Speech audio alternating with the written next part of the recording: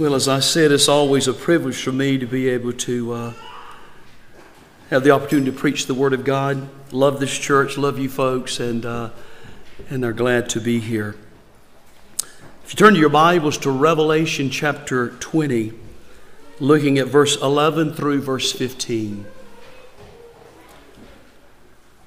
If you would, I'm asking you to stand again, if you would, as I read our text. Let's stand together. Then I saw a great white throne, and him who sat upon it, from whose presence earth and heaven fled away, and no place was found for them.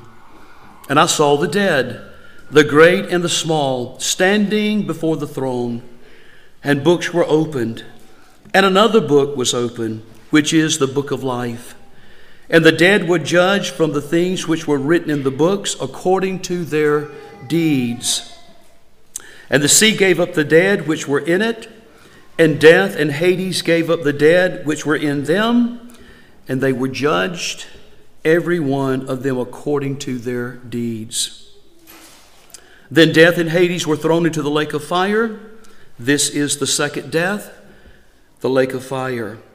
And if anyone's name was not found written in the book of life, he was thrown into the lake of fire. Let's pray. Our gracious Father, we indeed honor you. We come before you, God, with humility, a heart and a soul of dependency upon your gracious mercy and your love for your church. Thank you, Holy Spirit, that you are indeed the one that leads and guides us into all truth.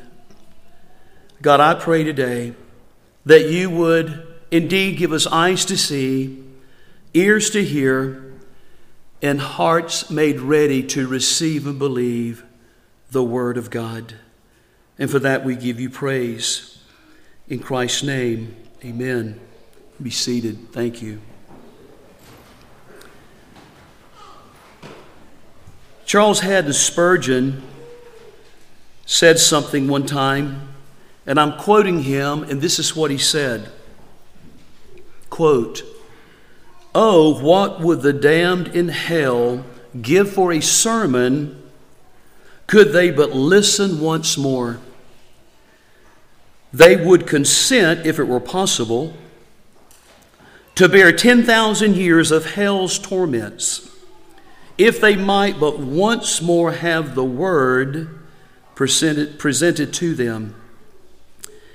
If I had a congregation such as that would be, of men who have tasted the wrath of God, of men who know what an awful thing it is to fall into the hands of an angry God, how would they lean forward to catch every word?" End of quote.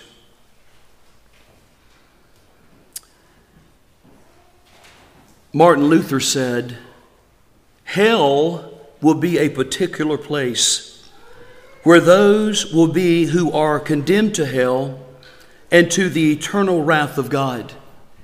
No doubt it now is and will be far worse than anyone is able to describe, picture, or think it to be." You know, no one accepts the Word of God seriously, that accepts it seriously, that would doubt the existence of heaven. But hell, it is rejected by many and preached by few preachers. It's really appalling to see how there is either an purposeful or a intentional avoiding preaching on the doctrine of hell today, more so than it's probably ever been. But the truth of the matter is, Jesus Christ himself had more to say about eternal judgment and hell than any other person in the Bible. And not to add that he also had more to say about about eternal judgment in hell than he had about heaven, Jesus himself. And there are those who think that even the notion of hell is atrocious. It's brutal. It's cruel. It's hateful. It's ruthless. It's vicious. It's very unkind. It's not even fair to even think about. Some would even ask, what kind of God would send people into everlasting punishment? The only way to answer that question is this way. God is never in the position and will never be in the position of defending himself regarding the truths he makes known in his word. God's nature, God's works, and revelation define what is true, just, and righteous to be found only in his word. In fact, the purpose revealed in divine truth, that is the word of God, that being, again, God's word concerning hell's horror, is to warn sinners of its reality and the terrifying destiny that awaits them there, so as to drive them to repent of their sins and take hold of salvation in Christ. The truth of the matter is, Jesus Christ was a hellfire preacher.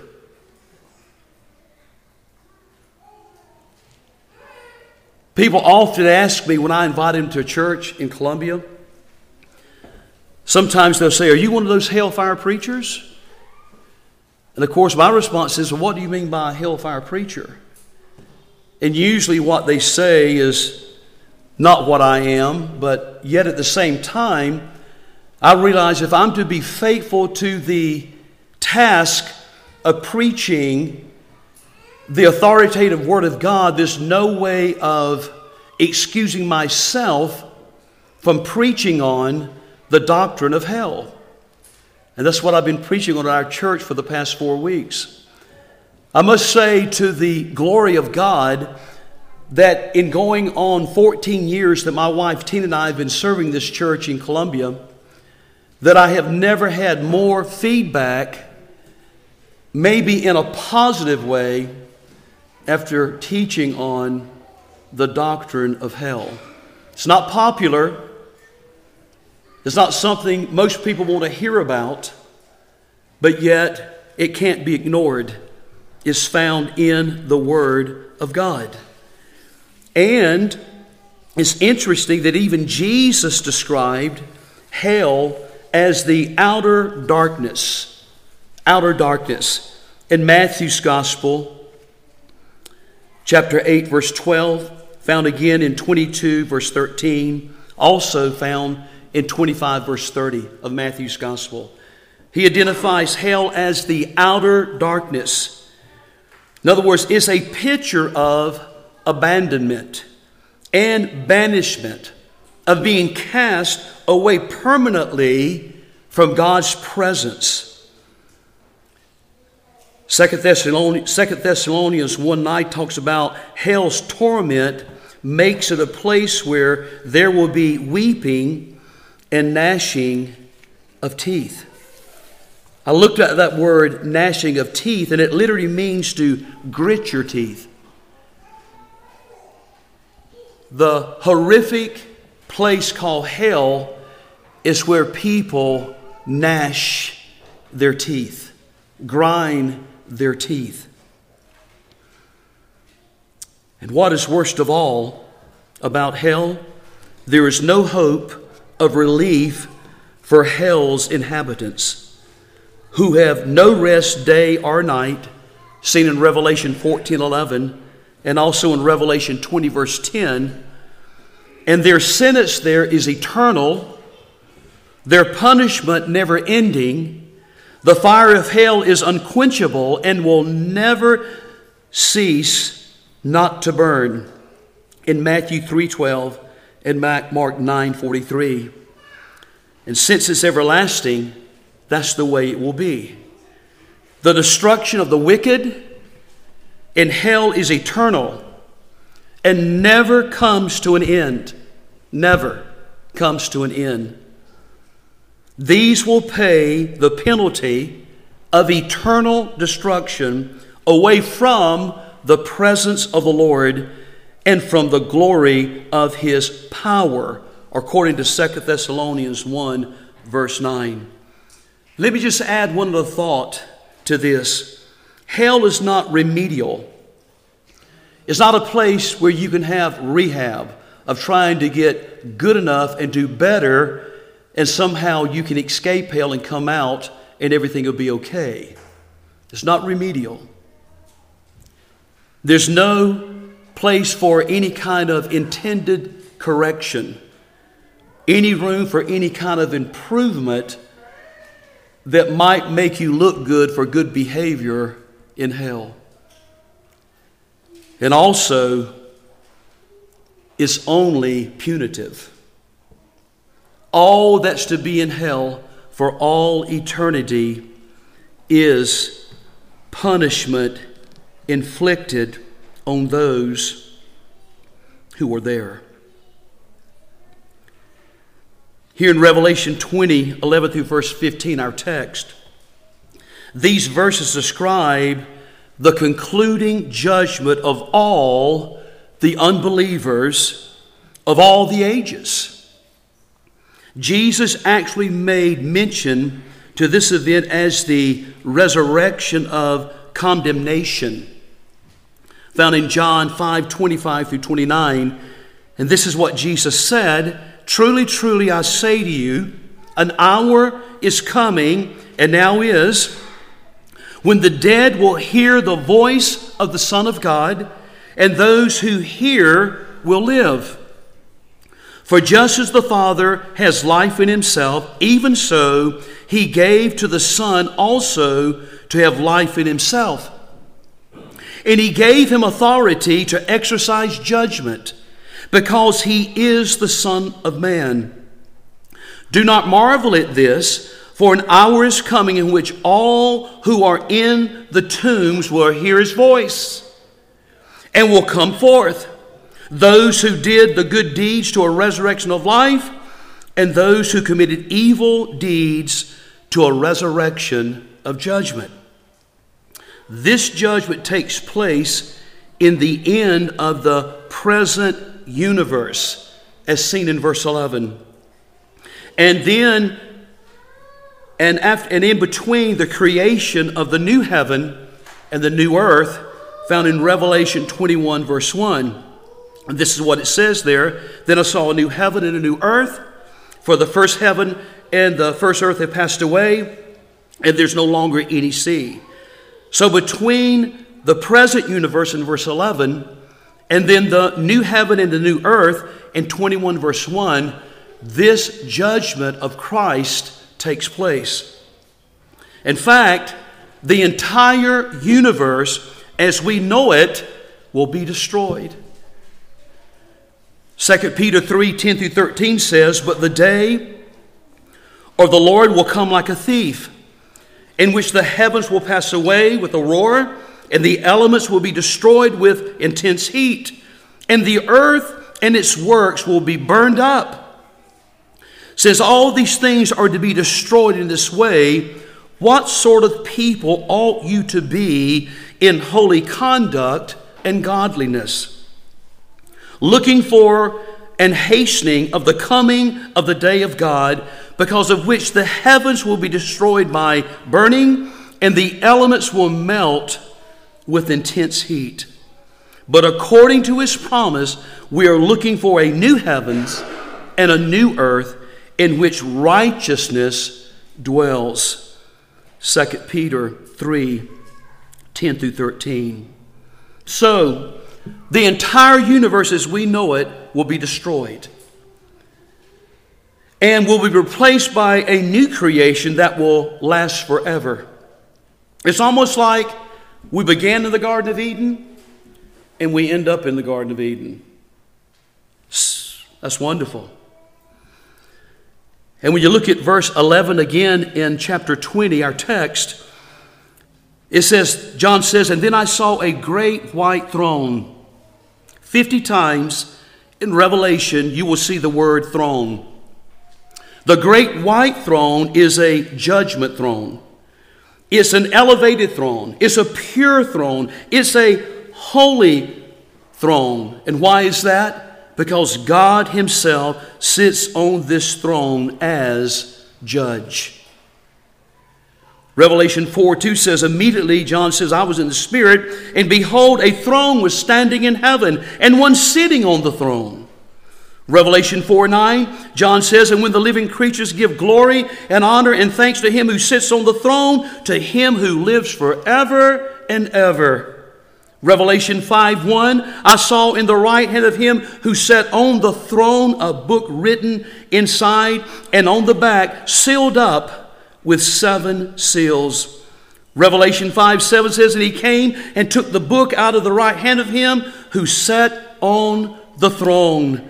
Revelation 5:11 says, then I looked and I heard the voice of many angels around the throne and the living creatures and the elders. And the number of them was myriads and myriads and thousands of thousands. Verse 13 of Revelation 5 says, and every created thing which is in heaven and on the earth and under the earth and on the sea and all things in them, I heard them saying to him who sits on the throne and to the Lamb, be blessing and honor and glory and dominion forever and ever. And then Revelation 6:16 says, and they said to the mountains and to the rocks, fall on us, hide us from the presence of him who sits on the throne, and from the wrath of the Lamb. For the great day of their wrath is come, and who is able to stand? Here's a people that thought that literally rocks falling on them, destroying them, would be more comfortable and more pleasing than to stand before the God of the universe who sits on this throne. Revelation 7:10 says, and they cried out with a loud voice, saying, salvation to our God who sits on the throne and to the Lamb. Verse 15 of Revelation 7, for this reason they are before the throne of God, and they serve him day and night in his temple, and he who sits on the throne will spread his tabernacle over them. That's not all 50 places you find the word throne, but that's some of them right there, all found in Revelation. God does sit on his throne as judge in the person of the Lord Jesus Christ. Revelation 21:5-6 says, and he who sits on the throne said, behold, I am making all things new. And he said, write, for these words are faithful and true. Verse 6, then he said to me, it is done. I am the Alpha, the Omega, the beginning and the end, and I will give to the one who thirsts from the spring of the water without cost. Sort of sounds like the words of Jesus in John 4. At the woman at Jacob's well, he told her, and he said, everyone, who drinks of this water from this well will thirst again. But whoever drinks of the water that I will give him will never thirst. But the water that I will give him will become in him a well of water springing up into eternal life. There's a water to be received that speaks of eternal life that only Jesus Christ can give.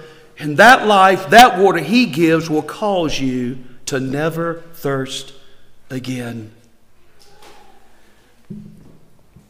Acts 17:30-31 says, therefore, having overlooked the times of ignorance, God is now declaring to men, that all people everywhere should repent, because he has fixed a day in which he will judge the world in righteousness through a man whom he has appointed, having furnished proof to all men by raising him from the dead, Jesus Christ.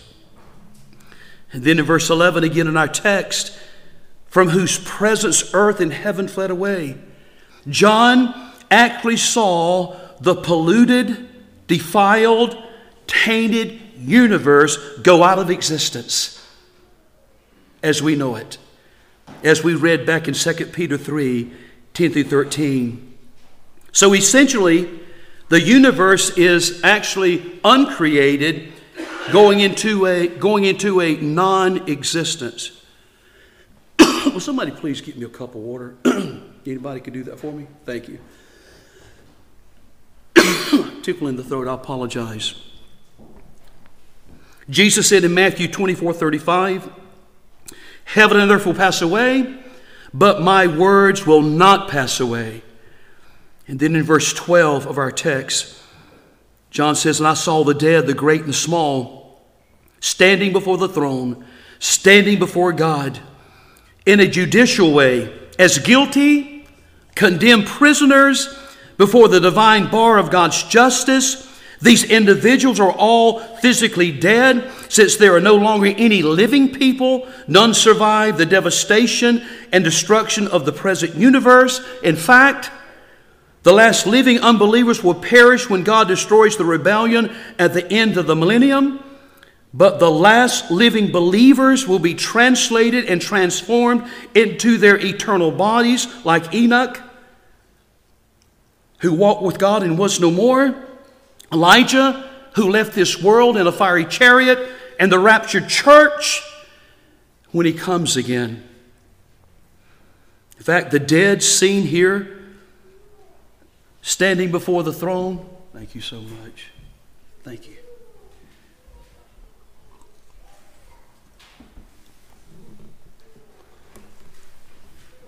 The dead seen standing here before the throne of the Lord's divine judgment are not just from the millennial rebellion, but include all the unbelievers who ever lived. And as we mentioned earlier, this is the resurrection of judgment, seen in John 5. The resurrection of what we would call to disgrace and everlasting contempt, found in Daniel 12:2. And of course, Acts 24:15 says it speaks also of the resurrection of the wicked. The truth is, church, is that the Word of God informs us that no believer in Christ will ever face God's judgment. You just had a chance to say amen and you missed it. All those in Christ will not participate in this great white throne judgment. Because, according to Romans 8:1, if you're in Christ, there's therefore now no condemnation to those that are in Christ. In fact, the Word of God informs us that no believer will ever face God's judgment because, as I said, there's no condemnation for those in Christ. John 3:18 says, everyone who believes in Him is not judged. Aren't you glad for that? Aren't you glad you're in Christ? Aren't you glad there's a hell to shun and a heaven to gain? And I want to say here this evening, if you're here and you don't know Christ, I beseech you by the mercy of God that you will repent and say yes to Jesus Christ and believe that He's the Son of God and trust Him as your Savior and your Lord, and you'll be saved. I pray that if you haven't done that, you'll do that today. John 5:24 says, they have eternal life and do not come into judgment, but have passed out of death into life. And please notice back there in verse 12 again in our text in Revelation 20, it speaks of the great and the small at this great white throne judgment. John informs us that out of all unbelievers, it would encompass both the great and the small. It is to say, all will face judgment, the somebodies and the nobodies.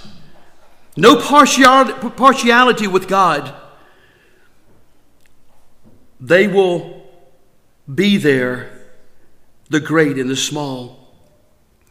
And then when you look at verse 12, the middle part of that verse in our text, it says, and the books were open, and another book was open, which is the book of life. And the dead were judged from the things which were written in the books according to their deeds. And as the judgment begins, the judge opens the books. In fact, I love what Daniel says in chapter 7, verse 9 and 10. He says, I kept looking until thrones were set up, and the Ancient of Days took his seat. His vesture was like white snow, and the hair of his head like pure wool. His throne was ablaze with flames. Its rivers of fire was flowing, and coming out from before him, thousands upon thousands were attending him, and myriads upon myriads were standing before him. The court sat, and the books were open. Sounds like Revelation 20. The books contain the record of every thought, every word, every action, every deed of every unsaved person who ever lived. Ever lived. The Lord has kept perfect, accurate, comprehensive records of every person's life. Notice again, and the dead will be judged from the things which were written in the books according to their deeds. Unbelievers' deeds will be measured against God's perfect holy standard, which Jesus defined in Matthew 5:48 by saying, therefore you are to be perfect as your heavenly Father is perfect. Now what did he mean by that? That the only way you could ever measure up to that statement is to be found in Christ. Positionally in Christ, you stand before God as blameless, as perfect, and as clean as the driven snow, only because of Jesus Christ. Only because of Jesus Christ.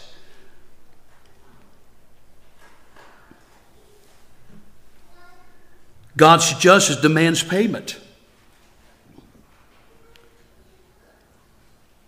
The title of the message is, Does the Sentence Fit the Crime? We understand what that means, right? If you hear someone in a courtroom, attorneys talking, they might bring up, I just don't think that sentence fits that crime. I think that person needs more of a sentence, or I think that person needs a less of a sentence. But in reality, God's justice demands payment for every person's sins. And Jesus paid that penalty for all who would indeed believe. I love what Isaiah 53, 5 through 6 says, talking about Jesus. He was pierced through for our transgressions. He was crushed for our iniquities. The chastening for our well-being fell upon him, and by his scourging we are healed. All of us like sheep have gone astray. Each of us has turned to his own way. But the Lord has caused the iniquity of us all to fall on him. John 3:16 says, for God so loved the world that he gave his only begotten Son, that whoever would believe in him would not perish, but have eternal life. Romans 10:9 and 10 says, if you'll confess with your mouth the Lord Jesus and believe in your heart that God raised him from the dead, you'll be saved. For with your heart you believe, and with your mouth you confess. 1 John 4:7 through 9 says, beloved, let us love one another, for love is of God. And everyone that loveth is born of God and knows God. He that loveth not knoweth not God, because God is love. Herein was that love manifest, that he gave his only begotten Son, that we might live through him. In Christ, we have complete salvation, complete forgiveness, and complete victory in Jesus Christ. I love what A.W. Tozer said. The only sin Jesus had was ours. And the only righteousness we could ever have was His. I like what John MacArthur said. God treated Jesus on the cross as if He lived your life, so that He could treat you as if you lived His life.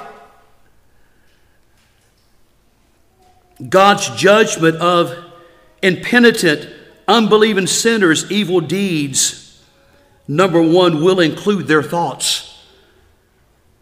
Psalm 44:21 says, God knows the secrets of the heart. Romans 2:16 says, He will judge the secrets of men through Christ Jesus. Luke 8:17 says, for nothing is hidden that will not become evident, nor anything secret that will not be known and come to light. God's judgment on those impenitent, unbelieving sinners will include their thoughts. Unbelievers will also be judged for their words. Matthew 12:37 says, for by your words you will be justified, and by your words you'll be condemned. And thirdly, finally, the unbelievers will be judged for their actions. Their actions. Ecclesiastes 12:14 says, God will bring every act to judgment, everything which is hidden, whether it's good or evil. Ecclesiastes 12:14. Jesus said in Matthew 16:27, the Son of Man is going to come in the glory of His Father with His angels, and will then repay every man according to his deeds. And then back in our text in verse 12, after the books containing the unbelievers' evil deeds were opened, and their thoughts and their actions and their words, there was another book that was opened, which is the book of life. And since their names were not in the book of life, the unbelievers before the great white throne were judged, every one of them according to their deeds, it says. And here's a PowerPoint. For those who refuse to plead guilty to their sins in this world and repent and ask God for pardon based on the substitutionary work of Christ, they will face trial after they die, and on that day they will be pronounced guilty. Guilty. Jonathan Edwards, Northampton, Massachusetts, 18th century, preached a message entitled, Sinners in the Hands of an Angry God. It's identified as a celebrated message that he preached. It is documented. In fact, I had the privilege of going to New England many times. I've been there many times over the years to minister. A pastor friend of mine would take these road trips and go to these different places. We went to where Jonathan Edwards pastored in Northampton. We went to Newburyport, Mass, where George Whitefield pastored. We went all these places. What a blessing it was to be there. But actually the first place known that they knew of that Jonathan Edwards preached that message, Sinners in the Hands of an Angry God, in Enfield, Connecticut. Enfield, Connecticut. The church building is just not there anymore, but there's this huge boulder of granite on the ground, about this big and so wide and sort of on an angle. And it says here, on this date and this place, Jonathan Edwards preached his celebrated sermon called Sinners in the Hands of an Angry God. I'm sure you probably know about Jonathan Edwards. You probably read about him. You could have read a biography, or maybe Pastor Mark, he shared some thoughts about him. But it's documented that there were times when he would preach that. And right in the middle of the message, people would stand at their pew, crying, wanting to know what they needed to do to escape hell. It's powerful, isn't it? People came to Christ and were saved as a result of that message that God used in His servant Jonathan Edwards. But back in our text, when you look at verse 13, it says, and the sea gave up the dead which were in it. And death and Hades gave up the dead which were in them. And so since their deaths, their souls have been tormented in a place of punishment called Hades. And now the time has come for them to be sentenced to the final eternal hell called the lake of fire. And before the sea was uncreated and went out of existence, it says the sea gave up the dead which were in it. Which were in it. The sea may be singled out because of it seemingly being the most difficult place from which bodies could be resurrected. But the Lord will call from its depths new bodies for all who perished in the sea throughout human history. That would include the flood in Noah's day. All those who went down to the Titanic, all those that went down to Lusitania, not to mention the countless others, ships that have sunk, as well as all the millions of other people that lost their lives in the sea. Sea's going to give up the dead. Death here represents all the places on the land from which God will resurrect new bodies for the unrighteous dead. Oh yeah, they'll have a resurrected body that'll be fit for their destiny, that will be fit for hell. And as one writer put it, the sea and death are pictured as ferocious monsters that have swallowed up those bodies and will be forced to disgorge them before this judgment seat. You notice the word Hades. Hades is the Greek equivalent of the Hebrew word Sheol. Both words describe the realm of the dead. Sheol is used 67 times in the Old Testament, and it describes the realm of the dead in general. But Hades is used 10 times in the New Testament, and it always speaks in reference to the place of punishment where the unrighteous dead are kept, pending their sentencing to hell. Here in our text, Hades is emptied of its captive spirits who are reunited with resurrection bodies before the bar of God's justice. So, unbelievers fitted with resurrection bodies suited for hell will then be ready for their sentencing to the lake of fire, where their punishment, unlike that in Hades, will last forever. When we look back at verse 14 and 15 in our text, it says, then the dead in Hades were thrown into the lake of fire. This is the second death, the lake of fire. And if anyone's name was not found written in the book of life, he was thrown into the lake of fire. John MacArthur says, and I quote, the evidence is irrefutable. The verdict is rendered. Judgment will be swiftly carried out. As the sentencing is passed, death in Hades, the grave, and the temporary place of punishment for everyone whose names were not found written in the book of life were thrown into the lake of fire. They will be swallowed up by the final hell. Second death equals or is about the first. Second death in comparison to the first death is only physical. The second is spiritual and eternal in the lake of fire, the final eternal hell. And it is to say that the true believer in Christ in the first resurrection will not experience the second death. You find that in verse 6, Revelation 20.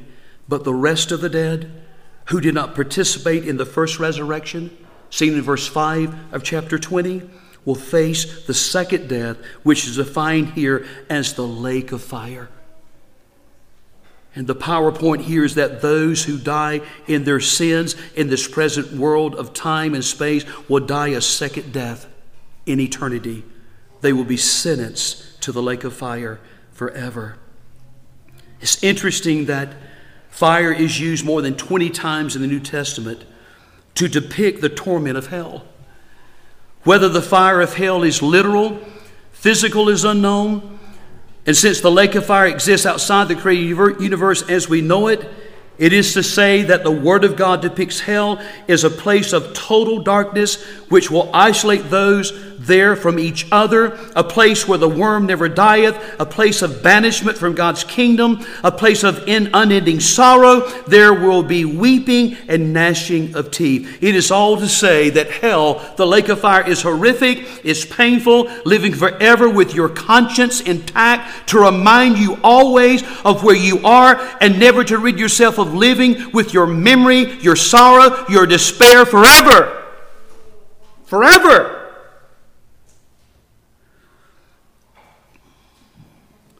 Conclusion.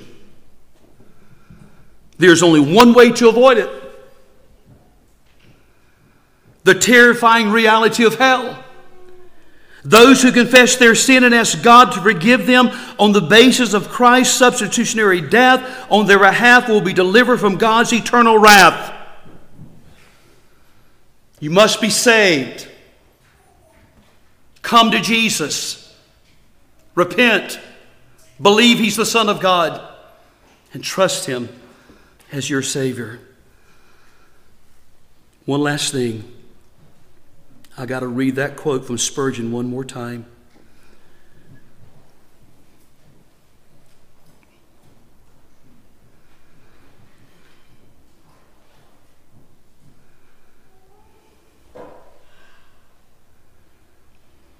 Oh, what would the damned in hell give for a sermon? Could they but listen once more, they would consent, if it were possible, to bear 10,000 years of hell's torment if they might but once more have the Word presented to them.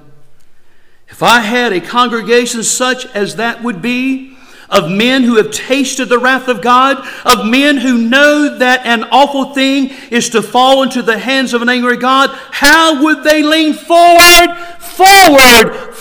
to catch every word? Amen. Let's pray. Our God in heaven, we're so thankful that Jesus Christ is our Redeemer, our Savior, our Lord, our soon-coming King.